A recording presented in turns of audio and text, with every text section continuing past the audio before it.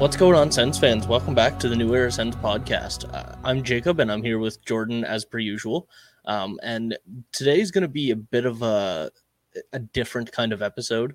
Over the last few days, I'm sure if you're a hockey fan, you've known about the Chicago Blackhawks sexual abuse scandal that's going on, and all the interviews and reports and everything coming out in the last couple of days.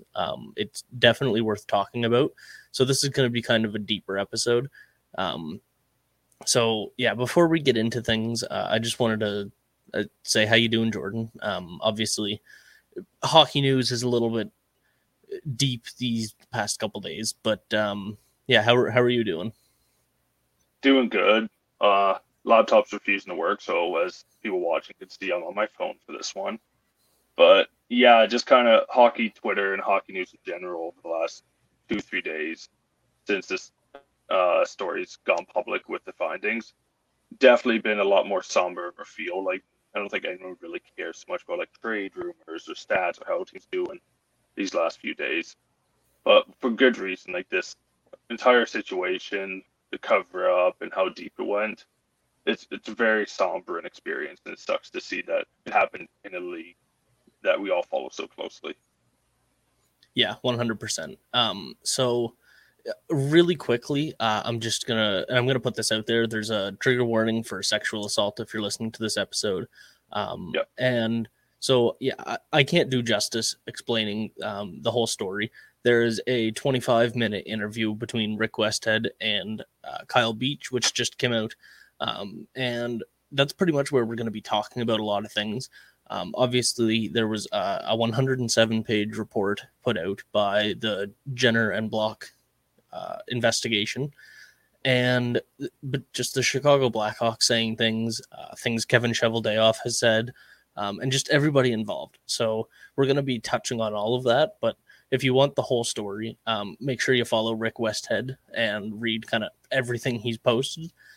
He has done a fantastic job not letting this story die. Yeah, for sure.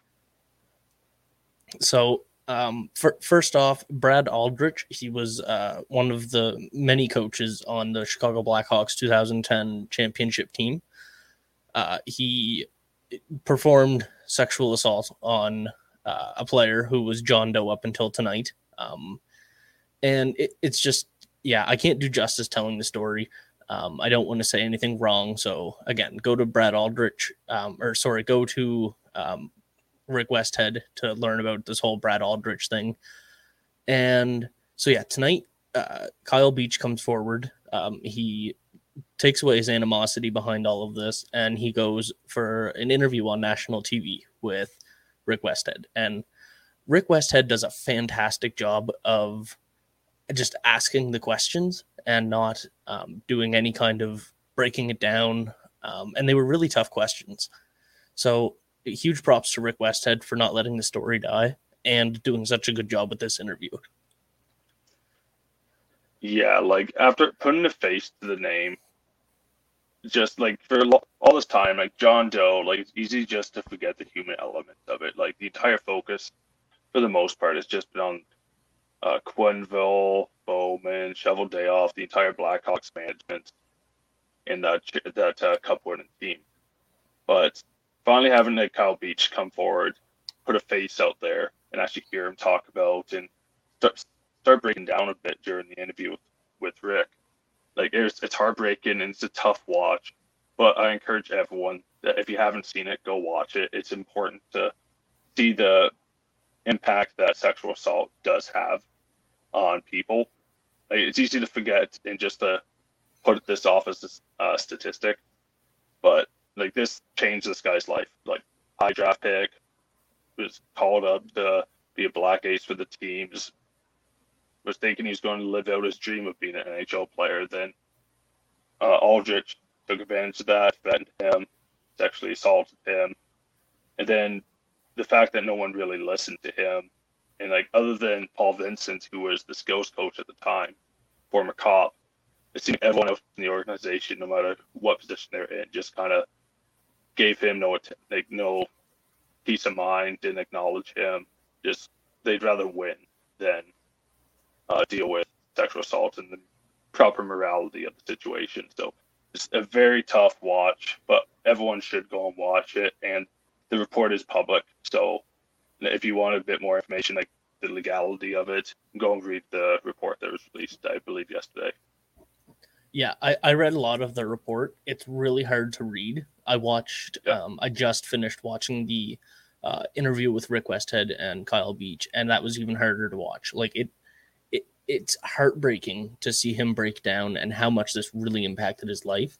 And so the biggest issue right now, obviously, the sexual assault by Brad Aldrich and taking advantage of his authority in the team and whatnot. That is the biggest issue. But right now, the issue going on is the cover up.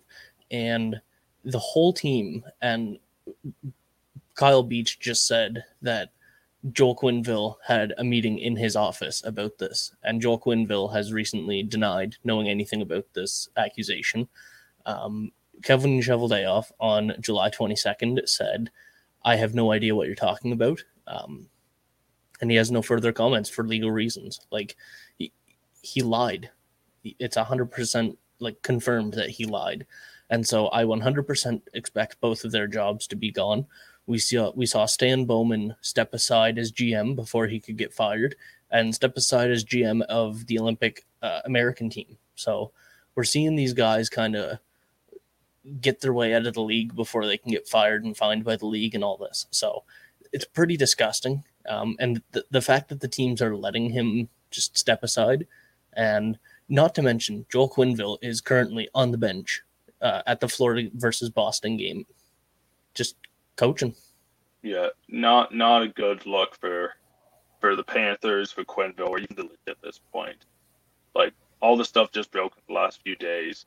And I believe there was a quote in the report that was public that Quenneville said they don't know how this news, the sexual assault, is going to impact team morale, the chemistry, like they're trying to win a cup, they'll deal with it later.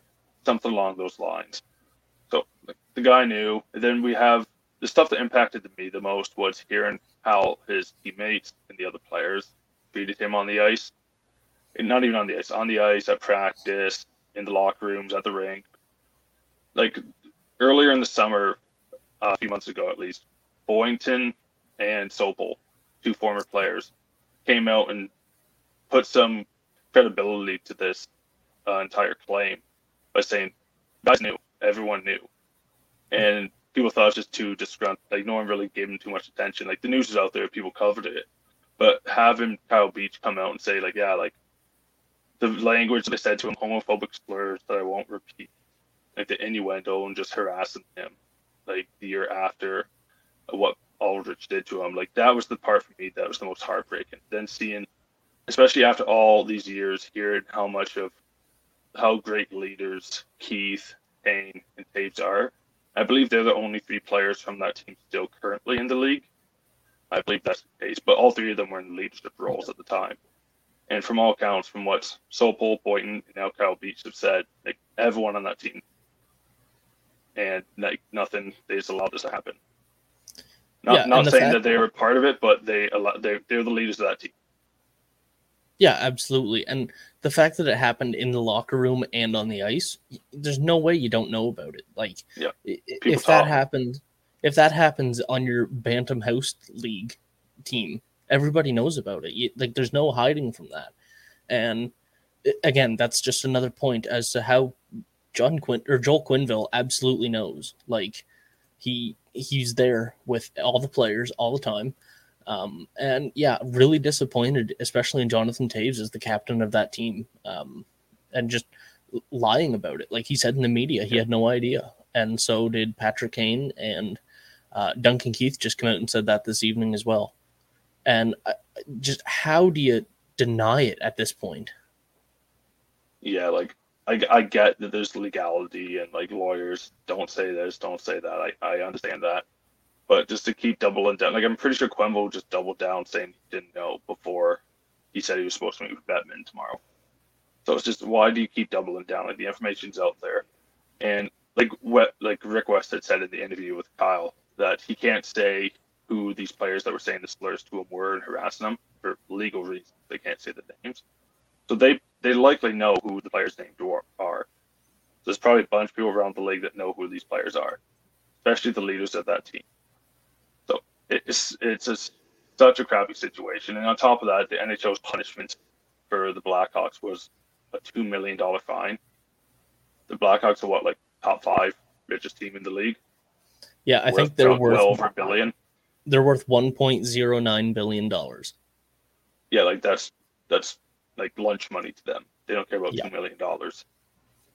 But so that's just like a slap in the face. Like some teams have getting I'm pretty sure that's almost as much or a bit more than the Devils got fined for the Kovalchuk contract years ago. The Devils got fined $3 million and draft picks. It's less. Wow. So it's worse in the league's opinion to have a bad contract, or technically an illegal contract, than to cover up a sexual assault. Yep. So not a good look for the league either. And just hockey is such a great sport to watch, but there's so many things need to change. Like the fossils and management around the league, just the hockey culture itself. Like we saw this the last few years with Akeem Aliu stories coming out. Like that happened in the NHL too. Yep. So it's like obviously 2 different situations, but just seen 2 massive stories following this league the last 2-3 years. Not a good look for the league, and definitely not a good look for the Blackhawks. And I'm pretty sure Akeem Aliu was on the Rockford Ice Hogs with Kyle Beach that year. Yep, he was. God. Yeah. So it's again. I said this earlier, and I said this before we started recording. I can't put any emphasis on anything because it's all just so important, and I can't tell the story because I'll miss way too many things, and every single factor of this is just so important. And with all the things coming out the last few days, I don't know how the league hasn't, how is John Quenneville on a bench right now? I don't get it. How is Kevin Cheveldayoff not having a meeting with Gary Bettman until Monday? Yeah, that's weird. Why do you have to wait 6 days? It's just the league doesn't care. They're going to pretend they do. And the Chicago Blackhawks just put out a statement, and it ends with, we have changed our ways to say that we're going to do things morally right now. It doesn't matter. Apologize to him, and there's nothing you can do to make things right. You screwed up. Yeah, it's not a good look. It's a very tone-deaf answer. I believe in that statement they mentioned about it's we're going to adhere to these new moral standings, trying to win a Stanley Cup and be a competitor. It's no one cares about the hockey aspect of this right now. And no one cares if you go 82 or 82-0 and win a cup. You did the morally bankrupt thing and chose team success over the right thing. And also it doesn't look good for the NHLPA. Because Kyle Beach also said he reached out to PA officials. Yep. And he got nothing back for them. And the PA, he said, I was on an NHL roster. Yeah, I was just a black ace. I never played an official game, but I was on an NHL roster when this happened. And the PA's job is to protect players and to look out for their best interests. And they were nowhere to be found on this. So, no, the Blackhawks don't look good. Management, the players, the league, the PA, everyone looks like crap in this entire thing. I don't care if he's on the ECHL team. If he reaches out to the NHLPA with that, you got to do something. I just don't get exists. He didn't get anything back. That's one thing. He just felt like he didn't exist. His choices didn't matter. Seeing Brad Aldrich get his cup ring, his day for the cup, celebrate the team with him and around. He said, he felt Brad Aldrich just got to live his life nothing happened. Meanwhile, everything he said was just kind of thrown in the trash. That is such a tough thing, someone that for him to go through. I can only imagine. It's heartbreaking.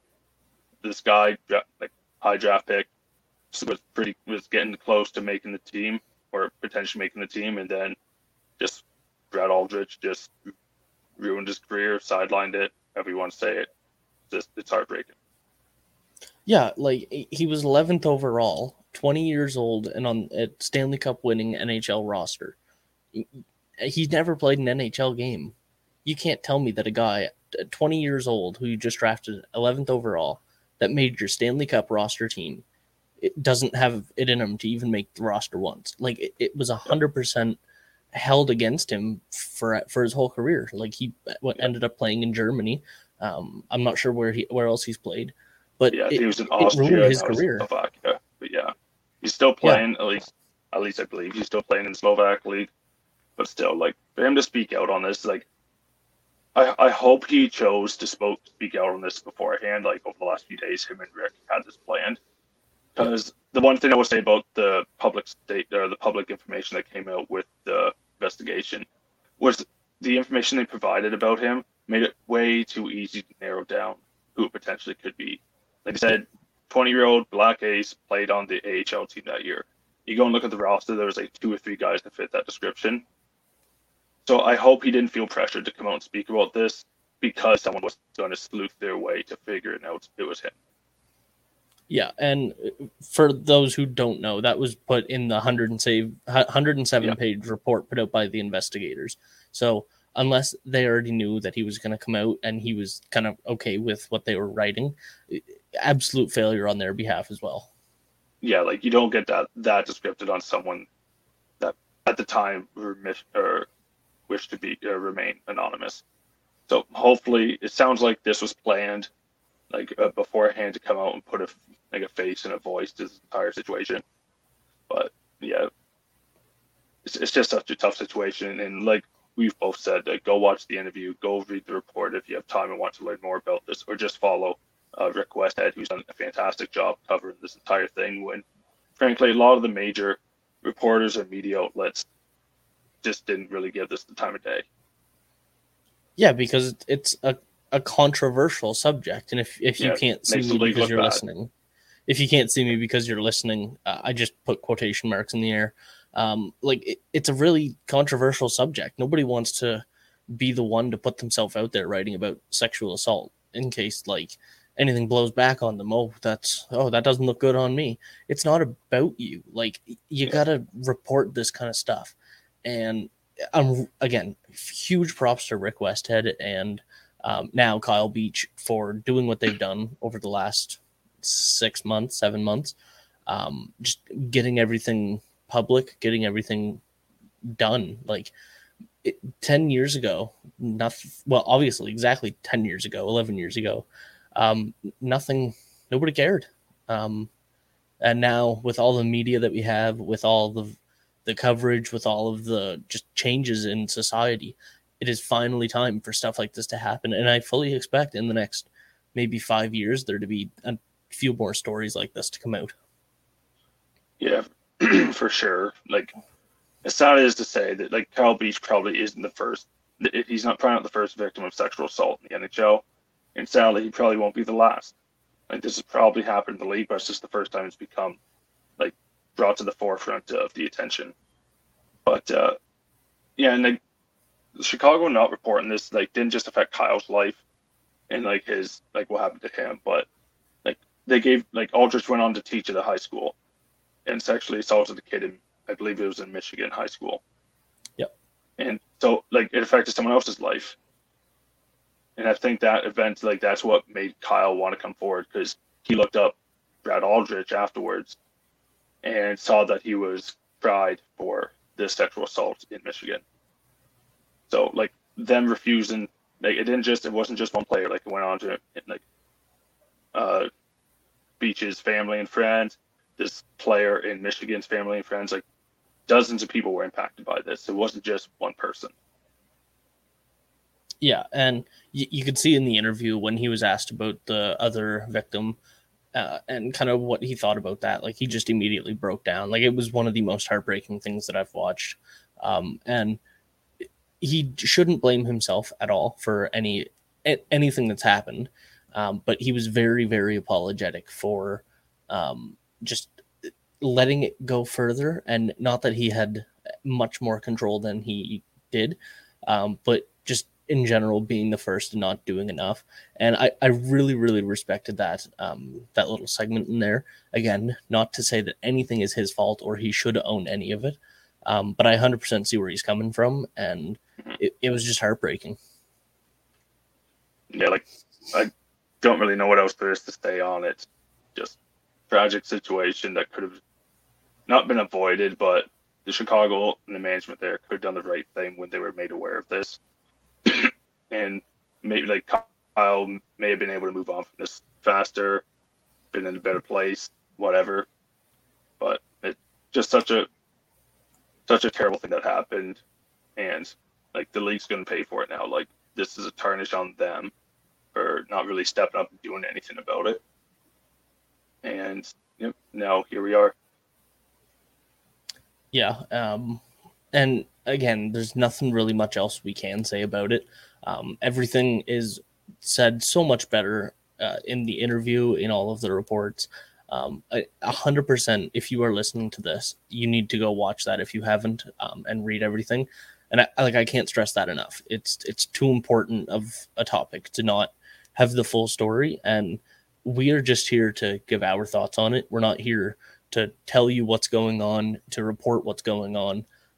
We're just here to spread it out a little more, and give some more coverage on it. So I really don't know how to move on from this. It's like, and kind of the same thing on the TSN broadcast. They went from thank you to Kyle Beach for this interview.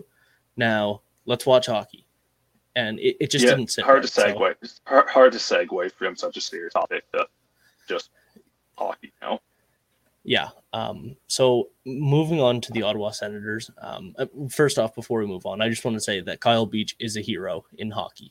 And 100% thank you to Kyle on behalf of hockey fans who need to see development in the league, as well as sexual assault survivors, victims, and everybody that's been involved, and just kind of to be the first one to come forward about it. So yeah, Kyle Beach is a hero.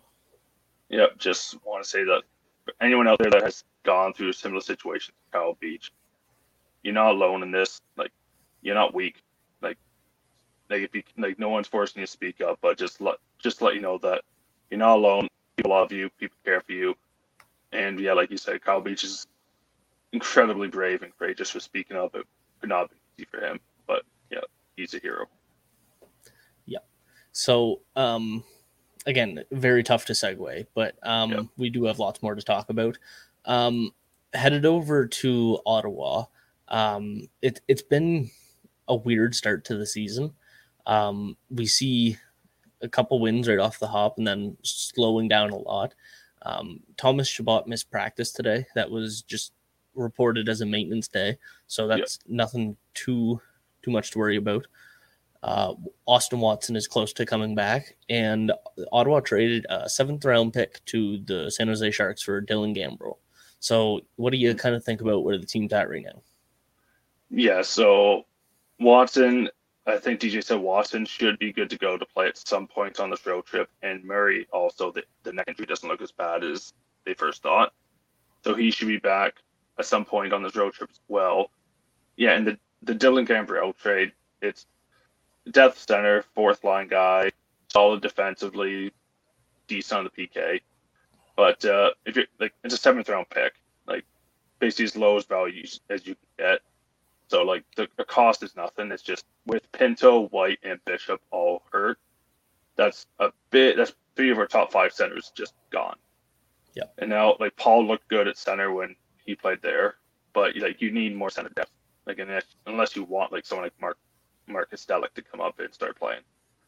But the trade I like, and that 4th line of Stanford, Gambrell, and Watson that they're running today, I actually really like that. But if the 4th line is your make or break line, then something else is wrong. But the team, it's not the same start as last year. I've seen some of that. People are like, oh, they're gonna start sliding back to being like a 2-10 team. It's not that, because the games they were losing last year at this point, they were getting blown out and spanked around the ice.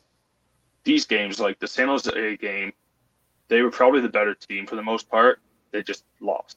Like it's going to happen. And then the Rangers game, like I was at that game live, and that game made me want to jump off the 3rd level. The end of that game was just a nightmare. But same thing, Sens were probably the better team for the most part. And then it was just a shooting gallery against the Washington Capitals, probably one of the best teams in the league, and you get 5 on them. So like nothing to hang your head at. Like the team's playing good, they just happen to lose the game. Yeah, that Washington game that was wild. Drake Matheson got his first career hat trick. TJ Oshie got, I think, his 5th career hat trick. It's insane. Like, just such a fun game to watch. Obviously, Nick Paul took quite the hit from behind. It's kind of been going viral today, which is weird. It's a couple days later. Yeah. But yeah, Nick Paul got hit from behind by Alex Ovechkin. And it was No call. pretty hard one. And yeah, no call, no suspension, no fine, nothing. And like the ref standing right there. He's there watching it, and then like 2 minutes later, Ovi gets the go-ahead goal. Yeah, and that's a whole nother topic, is the refereeing. They called Stützle on a dive, which was ridiculous, although he had a questionable fall the next game that didn't get called. So no, that's with Stützle. It's like I saw a few people mention about it from last year, like going back to last year, but this year, like I think in the Rangers game, I can't remember if it was the first, because he drew three penalties that game. I can't remember which one it was, first and second, but one of them was a bit of I don't want to say soft call, but he went down hard on, I think it was like a trip or a hook or something. So I think that like the one that he got called on for the dive on, like that was clearly a trip. Like there was no dive there. He got can opened by, I believe, Trouba, but like it was a makeup call, which is the worst way to ref a game. Makeup call with like 4 minutes left in a 1-goal game after the starting goal. He just got hurt. Yeah. Like it's just a terrible reffing job. And then he draws 2 more against Washington. And I think Oshie was the victim of the second one. And like that's interference. Like that's a penalty. And I think Oshie, they showed the camera, he was like gesturing with the dive in motion. And they scored on it. So that was kind of funny. But yeah, then unless the makeup call, I guess they let Ovechkin just try and throw Paul through the glass. So like the reference been very suspect. Yeah, it's been disappointing a lot of Sens fans on Twitter. Yeah, it's nuts how inconsistent they can be. The preseason, as much as they were calling a lot of cross checks, they showed a lot of consistency through the preseason. And now that they're in mid-season mode, so they also kind of let go on the cross check thing. Like I've been watching, I was like, that was called in preseason. It's like Shane Pinto just got cross checked in the back of the head. That was called preseason. It's like, okay, I guess they're just ignoring the cross check protocol now. Yeah, they let that go fast. I do think it's quite interesting to see kind of how this team is responding to that, because it's like they get really pissed off and then don't do anything about it. Like they don't do anything with all that energy and all that like rage. Like put it on the ice and do something. Even Brady Tkachuk, like he had a fight and a couple that unsportsmanlike conduct that he was the only one to get pulled out of what was almost a line brawl, like a full scrum. Everybody was on the ice. I don't know how that happened. I don't know how you take one guy out of that. And sure, Brady Tkachuk came up and tapped Tom Wilson on the back, but Tom Wilson went down very easy. So yeah, reffing has been, like you said, suspect. Not loving it, but the team overall hasn't been fantastic. Anton Forsberg, with a great start to the season, has already kind of started to fall off. And Philip Gustafson's playing fantastic, though. Yeah, he let in 3 goals on 15, 16 shots against Washington, but like Forsberg, the second and third goal I thought were pretty weak, and then the fourth one, that was a snipe from John Carlson, but also like kind of need you to make a save on that one there, buddy. Yeah. But for Gustafson, like the first one's Ovechkin breakaway. I think that may have been his first shot or something. No, it wasn't his first shot, but may have been actually, because I think Washington only got like 5 shots in the second period. Yeah, it was something crazy like that. But the first, he just kind of got can opened by Ovechkin on that. That's one of the best goal scorers of all time. No harm, no foul. Second one was kind of a fluky one. It wrapped around that hit Holden in the skate. Like that just sucks with like 5 seconds left. And then the third one was Ovechkin, like between the hash marks with all the time in the world. And he's like, I'm going to get my second of the game. So like Gustafson, like yeah, like 3 goals on however many shots isn't a great stat line, but I don't blame him for any of those goals. Yeah, no, and I want to ask Philip how he feels about his first Ovechkin snipe, like that third goal, or that third goal he allowed. Like, I just want to know, like, what's it like to be a young goalie and you're sitting there and you see Ovechkin wide open there? Like, are you sitting there like shaking in your boots or what? Like this is my moment. I can make a name, and it's in. Yeah, But I want to ask him about getting like undressed on the breakaway goal because yeah, Gus has been great, but that one he looked a bit rough on. Like he didn't know what was going on. But then it came out that Ovechkin scored that with broken stick. So I'm like, I don't blame the ref on that one, but technically that's not allowed. I didn't see that. That's Yeah, interesting to like know. I forget who interviewed him, but he said, yeah, my stick broke on that. So like he was holding it down near the break so it wouldn't like fall apart, and that's why he didn't shoot like he usually would. He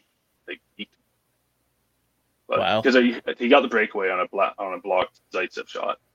So, Yeah, but yeah, no, the team like the one thing I will say, it was nice to see the offense finally kind of break out, but still, there's a lot of guys on the team that haven't got the first one yet.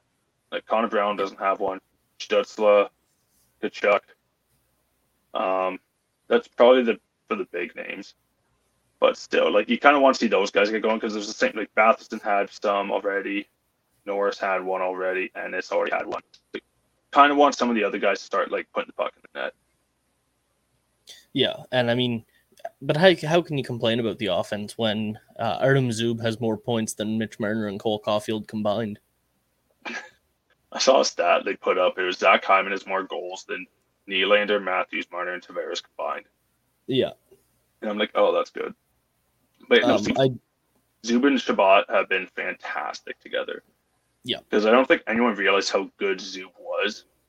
But he's like making plays. He's pinching in the offensive zone. He's attacking the net. He's driving the net. Like, what's he got? Like 3 or 4 assists already this year? Yeah. Like, he's doing very well. But then having him up there, the rest of the decor, Yeah, it's been pretty brutal there.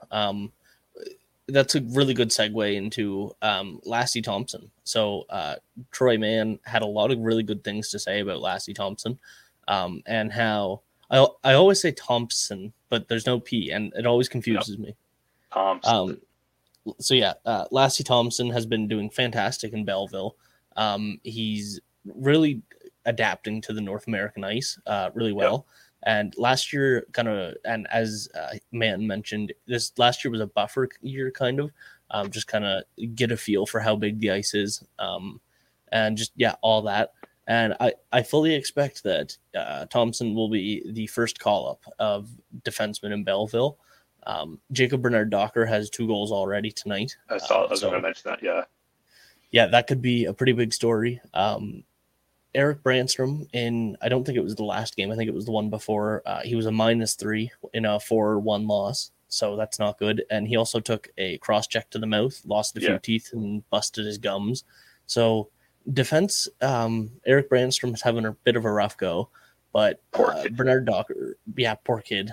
Bernard Docker and Thompson are having great years in Belleville so far. So yeah, like Thompson, I feel like a lot of Sens fans, at least online, like not the average Sens fans, just the Sens Twitter people, were getting down on Thompson just because he got off to a terrible start in Liga before he came over last year when the season was on pause.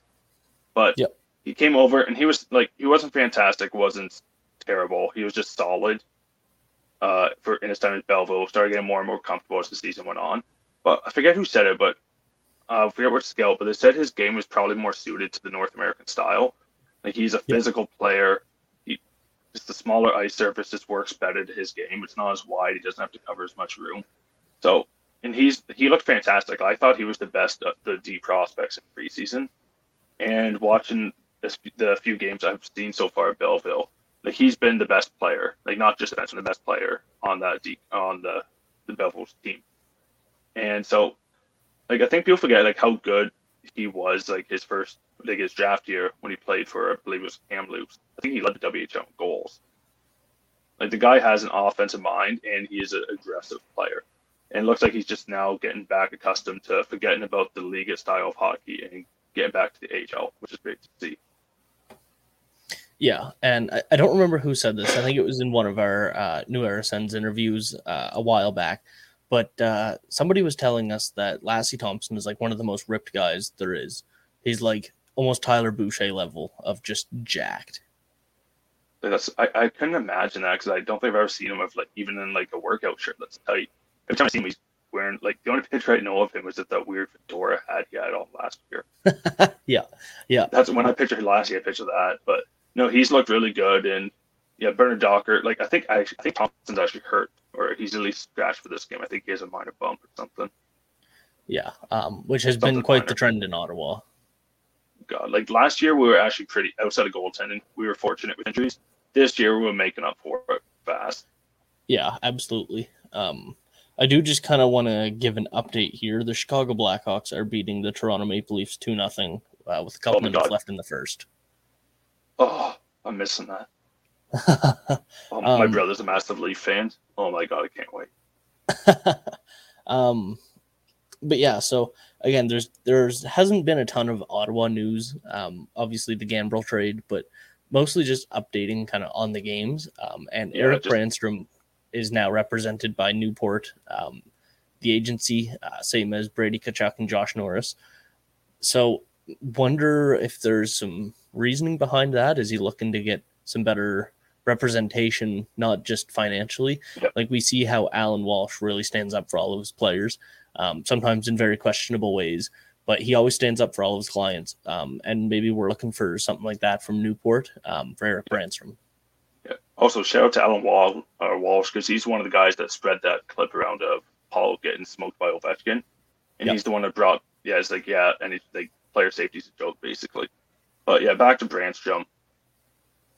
Like this could easily just be like this is a contract year for him, so maybe he wants better representation. But especially after what just happened with Logan Brown, and I think he went to 2 or 3 different agents. So, and I can 100% see why he's frustrated that he wants a new agent. Just because, like, in the preseason, I thought he was 100% one of the top 6 guys we had. I would say he was a top 4 defenseman on this team. Like, to me, the best 2 pairs were Shabbat Zub, Brandstrom, Holt. Yep. And then the next 2 after that, I thought was probably, like, Thompson and Mete, or Thompson and Josh Brown. Yep. But, yeah, so it's like I could see him being like Zaitsev's out there just doing what he does. Josh Brown just had the worst game of his career. Dozado, for some reason, was given a spot. Even Mete hasn't looked fantastic. And Brandstrom's down there getting cross-checked in the mouth by AHL veterans, losing his chicklets. And, like, to be fair to Brandstrom, like, I saw a lot of people talk about the -3 thing. Belleville in the, like, 2-3 of those games were absolutely atrocious. Yeah. Like, the only player looked good was Thompson. So, especially for a guy like Brandstrom, when we see with Shabbat, when you're on a bad team, your plus-minus is going to be horrible. So I'm willing to give him, like, small sample size and all of that. I'm willing to give him the benefit of the doubt. Like, his talent is just not gone. So we'll see how it goes with Brandstrom getting a new agent. But, like, the trade rumors are already out there. I think it's more so just Dorian listen to offers. I don't think he's shopping them. He knows the backlash he'd get if he shipped off Brandstrom for a suboptimal return. Any other prospect, I don't think it would be too big of a deal, but this is the guy you got for Stone.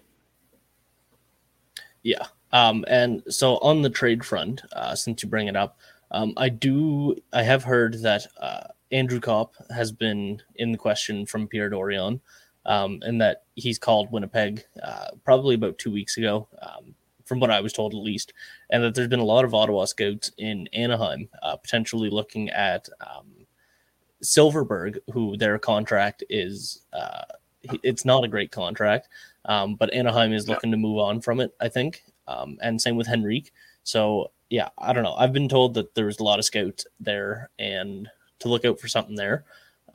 But yeah, I don't know. There's been a lot of people available and nobody really swinging for them. So yeah, the Silverberg one's fun just because he used to be a Sen. Going over the Bobby Ryan trade, so that'd be just fun. But the one out of those 3 that you bring up, Kopp would definitely be the most interesting because I don't think he's too old. I think he's like 25, 26. I think he's 27. Yeah. Okay, so yeah, and like Henrique, still a good player, but that contract stinks. And same thing with Silverberg, and I think Silverberg still is just a winger. So, and I think we need center help right now. But you never know. If Paul keeps playing well with center, maybe you take Jake Silverberg and have like a Stutzla, Paul Silverberg line. Yeah, that'd be really interesting. I am really interested in Kopp. He scored his 4th goal of the season last night, and he's playing really well. I started doing a Jets blog, and a lot of people have really love-hate relationships with Kopp. A lot of people call him stone hands, and I mentioned it in a blog the other day that like Ottawa called about Kopp, and that people are listening on an Eric Brandstrom trade, and so I kind of just asked what was the general thought on Brandstrom for Kopp and whoever has to add whatever, and everybody was like, no, we wouldn't do that 1-for-1, and I found that really interesting. And I do think that a lot of that comes from they already have Ville Heinola waiting to get in the D-core, and young D aren't really a thing that Winnipeg likes. But yeah, I don't know. I do think Kopp would make a huge addition. He is a UFA at the end of this year. Yeah, that's the thing with trading for a UFA. Like they have all the reason in the world just to leave if they don't want to be in Ottawa. Yeah. That's the scary thing always with getting a UFA. But like Kopp's a very interesting player. I'd definitely be on board with. Maybe not for Brandstrom, because I think Brandstrom just is way more upside than Kopp. But maybe I don't know enough about Kopp to suggest a trade value, but maybe like a third round pick and a B prospect. Yeah, I think around there. I think they'd want more just because he's playing in a pretty big role in Winnipeg right now. But a very Pajot kind of player. Like Pajot wasn't worth the 1st, 2nd, and 3rd, but he was. Like it's really weird. And Kopp is that kind of.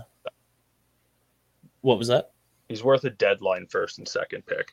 Like guys always go like the Barclay Goodrow types, get 1st round picks. When in the offseason you probably get like for a 3rd.